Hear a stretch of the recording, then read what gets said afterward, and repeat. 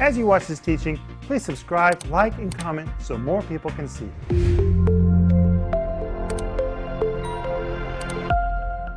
Welcome to Home Group. My name is Rick Renner, and we've been waiting for you. And tonight, we're going to answer a very interesting question.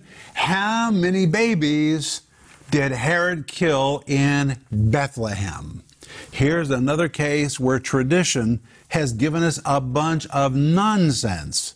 So tonight we're going to dive into reality and find out how many babies did he really kill, and why did the angel tell Mary and Joseph to take Jesus and go to Egypt? Why Egypt? It's going to be really good tonight, but I'm going to tell you, my friends, Jesus saw the pyramids. Isn't that amazing? He saw the Sphinx. He saw Karnak. He saw Luxor. He saw all those things during the time that they were in Egypt. But anyway, we're going to cover that tonight. But hey, there's a whole study guide for this series called Christmas, the Rest of the Story. The rest of the story makes it so exciting because we fill in all the blanks that need to be filled in so that you can really grasp the whole picture. This is 124 pages, Denise. By the way, you look really pretty tonight. Oh, thank you. You look very Christmassy. Oh. But this is 124 pages in a free download. Please get it. Please. I did this for you. Please go to our website, renner.org. You can download it right now. And while you're there, also order the whole series. You can get the audio or the video. And it's 15 parts called Christmas, the Rest of the Story. And in every single one of these programs, I begin on site. In today's program, we begin at the Herodian. You say, what is the Herodian? Well, the Herodian was really the tomb of Herod the Great. He was Herod the Great. Everything he did was colossal. And when Herod died, he didn't just build a tomb, he built a mountain. I'm not kidding. You can see it from Jerusalem. People who've never been to the Herodian, they just think that it's a mountain in the distance. It's not a real mountain. It is an artificial mountain that was built by Herod the Great as his tomb. The land there was flat, but today there's a huge mountain there, and on the top of it, there's a fortress, and that is where Herod eventually was buried. He was simply great in every way, and one of the ways that he was great was he had a great and explosive temper. And tonight we're going to see that he did not know how to control his temper. And Denise, it's amazing to me, just amazing, that Herod was able to control the nation. He was able to defeat his enemies. He was able to conquer so many things, but Herod was never able to conquer himself. He could not control himself. Isn't that something? Yes, and the Proverbs chapter 16, verse 32 says that a person who can control themselves is greater than one who can take a city. So in God's view, when we control ourselves and we control our temple, we control our mouth, we're greater than Mr. Great Herod. Amazing.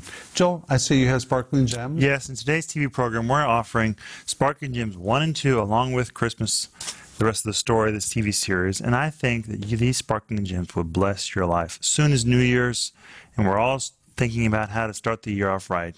And I think studying the Bible is a right way to start the year. So these Sparkling Gems will really help you. All right, let's talk about Herod's temper. Herod was quite explosive. He was paranoid that somebody was going to take his throne. He was so paranoid that he killed his brother-in-law because he thought his brother-in-law wanted his throne. He killed his wife, Mariamne, whom he really, really loved because he suspected that she wanted his throne.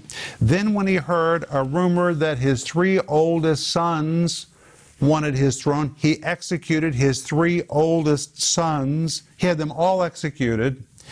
And in fact, he was so known as a killer of his family that Caesar Augustus in Rome said, are you ready? It would be better to be one of Herod's pigs than to be one of his sons. Isn't that awful?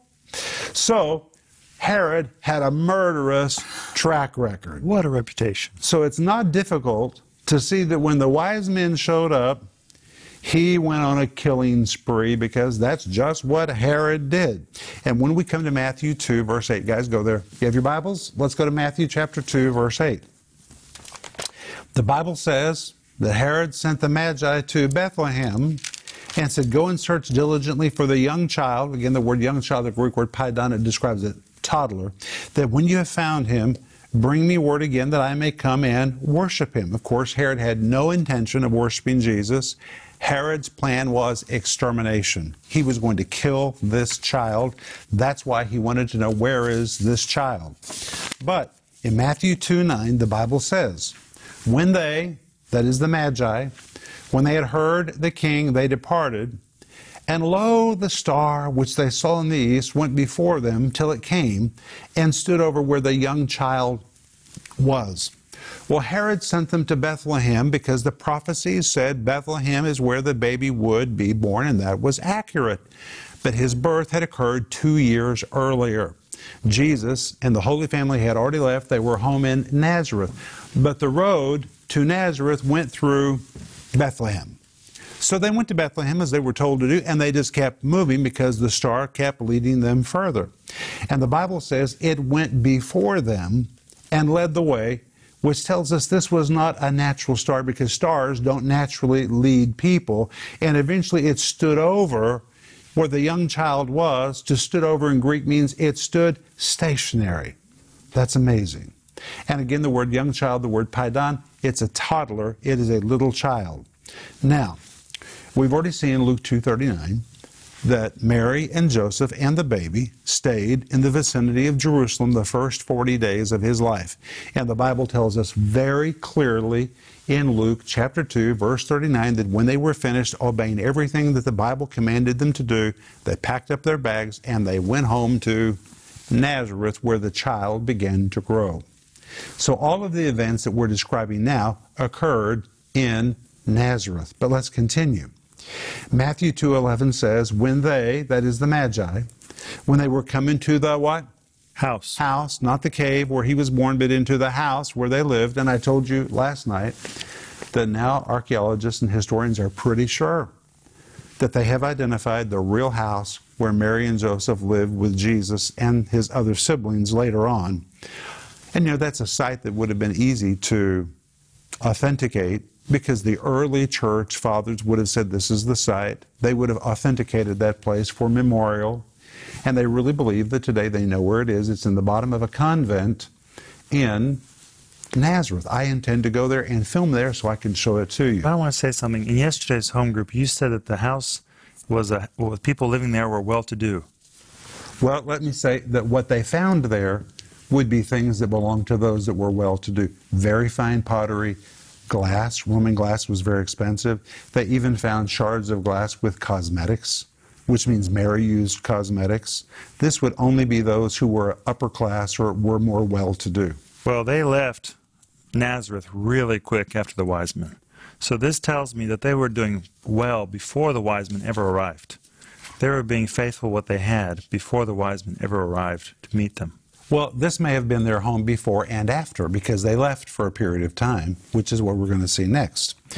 But Matthew 2:11 says, when they were coming to the house, they saw the young child with Mary his mother, and fell down and worshipped him. And when they had opened their treasures, they presented unto him gifts, gold, frankincense, and myrrh. We saw the word treasures is the plural form of the word thesaurus, which here describes a storehouse of treasures, cargo filled with treasures. And because it is plural, it indicates it was an unending stream of cargo filled with treasures. And the Bible says gifts, plural, so many, many, many gifts, and among them frankincense, gold, myrrh. But I said this last night, I want to make sure you get it. The ancient tradition of the East dictated that Magi always gave gifts commensurate with the status of the recipient. So if you were a low-level king, then you could present what was considered to be low-level gifts. And we saw last night a low-level gift for the birth of a new king was about 110 kilos. That's a lot. That is millions and millions and millions of dollars of gold. That's for a low-level king. But they were coming to see Jesus, who was a high-level king, the greatest king ever born, the King of Kings.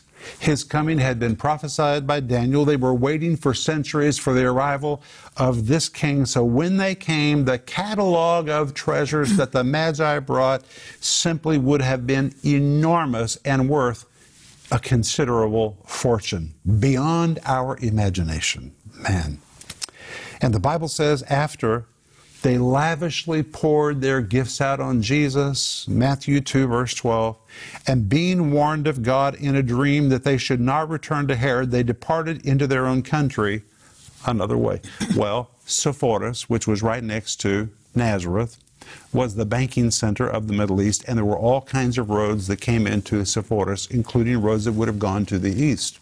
So from Bethlehem, they had gone north to Nazareth. From Nazareth, when they were finished, God told them to go home another way. They just hung a right, turned east, and went home. They did not go back to Jerusalem, and Herod was infuriated. He was infuriated. In fact, we're told that God was also concerned about the Holy Family because of Herod's activities. And Matthew 2:13 says, "And when they, the wise men, were departed, behold, the angel of the Lord appeared to Joseph in a dream." Now, we saw earlier, why did God choose Joseph? And one point was that he was a spiritual man. He had the ability to hear from God. God spoke to him once, an angel in a dream, another time. Joseph is a man whose spirit was tuned to hear what God had to say to him. And now we see that the angel appears to him in a dream again and says, "Arise and take the young child and his mother and flee into Egypt, and be thou there until I bring thee word, for Herod will seek the young child to destroy him." When the angel says flee, the Greek word means move your feet as fast as you can.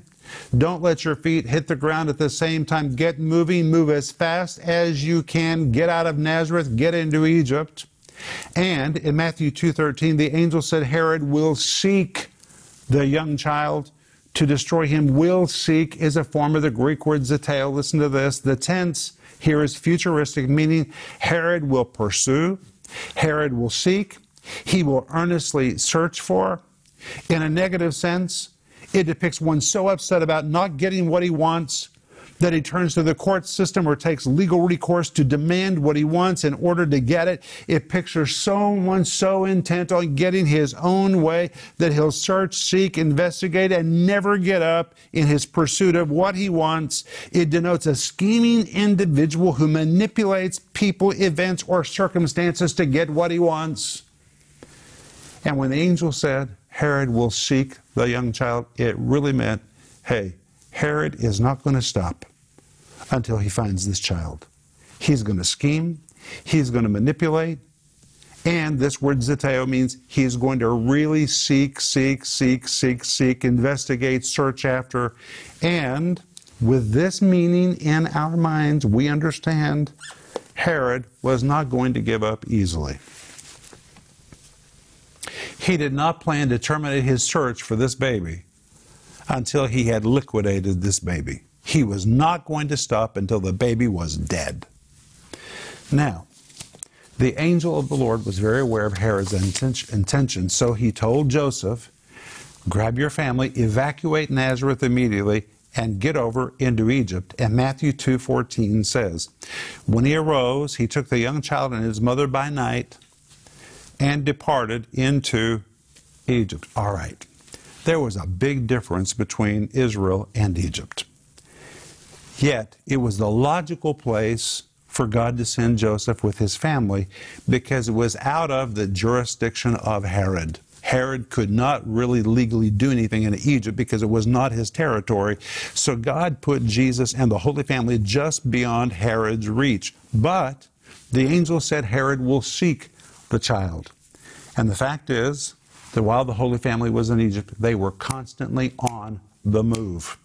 They began in the Delta, then they moved to Cairo, then from Cairo they began to move up the Nile. There were many Jewish communities along the Nile. Eventually they ended up all the way in what is today is known as the city of Aswan.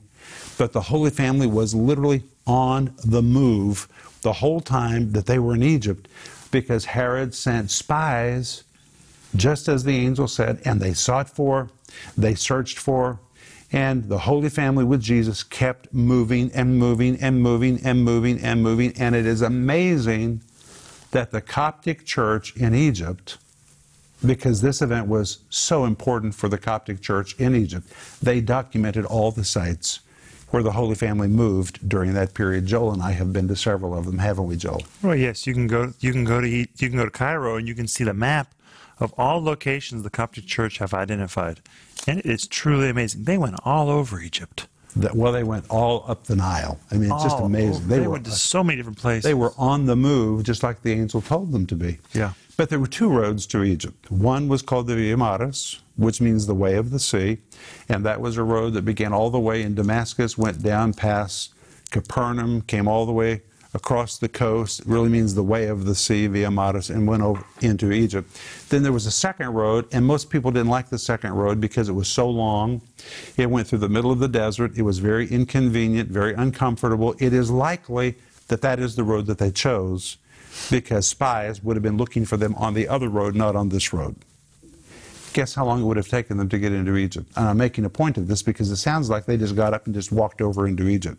10 to 14 days. 10 to 14 days, and finally they arrived in Egypt. It was hundreds and hundreds of miles. And the whole time that Joseph and Mary and Jesus were in Egypt, they were in pursuit by Herod. But I think it's very interesting that Jesus would have seen the pyramids. Absolutely. And in fact, there's a church today in Cairo. I've been to it many times. Denise, you've been there. Maxime, you've been there. And the bottom of that church was erected over a place that was identified as the Holy Family's residence for a very brief period while they were in their flight in Egypt. They were there. You can still go there. You can still see it if you have the courage to go to Egypt, which I love Egypt. But Matthew 2:15 says that the Bible had prophesied, "Stay there until the death of Herod, that it might be fulfilled, which was spoken by the prophet, saying, out of Egypt had I called my son." Isn't it amazing? Every word of God stands true. And the instruction of God was for them to stay in Egypt until Herod was dead. Well, when Herod figured out that the wise men evaded him, he flew into a rage. And the Bible tells us about this in Matthew chapter 2, verse 16. "And when he saw he was mocked or tricked of the wise men, he was exceeding wroth." The word wroth means he was enraged. A better translation would be he was livid. He was just livid. And the Bible says he sent forth and slew all the children that were in Bethlehem and in the coast thereof, how old? From 2 years old and under, according to the time which he had diligently inquired of the wise men. So he knew because of his interview with the wise men that this baby was about 2 years old. And he ordered that all the babies in Bethlehem and in the surrounding area of Bethlehem be killed from 2 years old and under. Now, the question is, how many babies did Herod kill? And if you look at most paintings from the Dark Ages, it looks like there were thousands and thousands and thousands of babies that he killed. But there's a big problem with that, because Bethlehem on normal days was a city of a village of about 300. On big holidays, when people came home, it might have been a city of 1,500. But on a daily basis, it was about 300 people. Well, when you have 300 people, out of the 300, you don't have thousands and thousands and thousands of babies. And here's another example how tradition sometimes gives us such silly pictures. For example, one record tried to say that Herod killed 14,000 boys. Impossible. Another record said Herod killed 64,000 boys. Well, that really makes a great painting, but doesn't match reality. There's a problem with these numbers. Bethlehem, at its largest estimate, was 300 to 1,500 people. Therefore, it was impossible for Herod to kill between 14,000 or 64,000 baby boys. And on the basis of the actual population of Bethlehem, scholars today say it was fewer than 20 babies. Some historians have brought the figure all the way down to 15. Others have brought it all the way down to 10 or 12. And some say it couldn't have been more than about 6 baby boys. You know, you can just mathematically figure out the statistics. It could have been very many, 2 years old and under, and they had to be boys. But Herod killed them. Now, here is an example of where people say the Bible's not true. When Josephus recorded all the history of events that Herod did, Josephus never wrote a word about these babies being killed. Well, in the annals of everything that Herod did, this was not a very big event. Killing 6 babies, 10 babies, 12 babies, 15 babies, 20 babies. Killing of any child is horrific. It is atrocious. But if you put that side by side with all the horrible things that Herod did, this is not one of the things that Josephus would have written records about. It wouldn't have even made it on the charts because Herod did such horrific things. But he really did kill them. But miraculously, Jesus and his parents escaped. He escaped. They escaped. And they went over into Egypt. And when Herod finally figured out, those magi, they didn't stop in Bethlehem. They went all the way to Nazareth. Mary and Joseph and that baby, they slipped into Egypt. He sent his spies to find them. He was scheming, conniving, and manipulating, and determined that he would not stop until he got them. And the Bible says, according to the word of the Lord, they stayed there until Herod died. And when Herod died, they came home, probably, Joel, to that same house that we were talking about. And that's where they lived, in Nazareth, which was next door to Sepphoris, very nearby to Mary's parents. So Jesus would have had the ability to walk that 4 miles from Nazareth over to Sepphoris to see his grandpa and his grandma. You know, Denise, we're grandpas and grandmas, so I like to think about the fact that Jesus had grandparents. He had grandparents. So think of the role of his grandparents in his life. Okay, guys, what did you learn tonight? I think it was very interesting how many babies Herod might have killed. And I think it's just terrible. He took out his rage against the wise men who outwitted him on children. And I think that's just terrible. It's atrocious. Denise? Well, I was thinking how amazing Joseph is, because it's not easy to move from place to place to place to place to place, and to know that you're being hunted, and to know that your child's life is threatened by the most powerful person in the world. I mean, Joseph, he had to have somewhere in his heart a revelation of God's protection and God's plan. Somehow, all these angelic visitations that he had, I know that God was strengthening him and helping him do all these difficult things to get this one thing accomplished, to protect this little child and his mother for 2 years from this insane, powerful king into safety. And I was just thinking about how the distance that God will go with us to get us to the place that we're supposed to be. And that his power is there for us to make it to the finish line.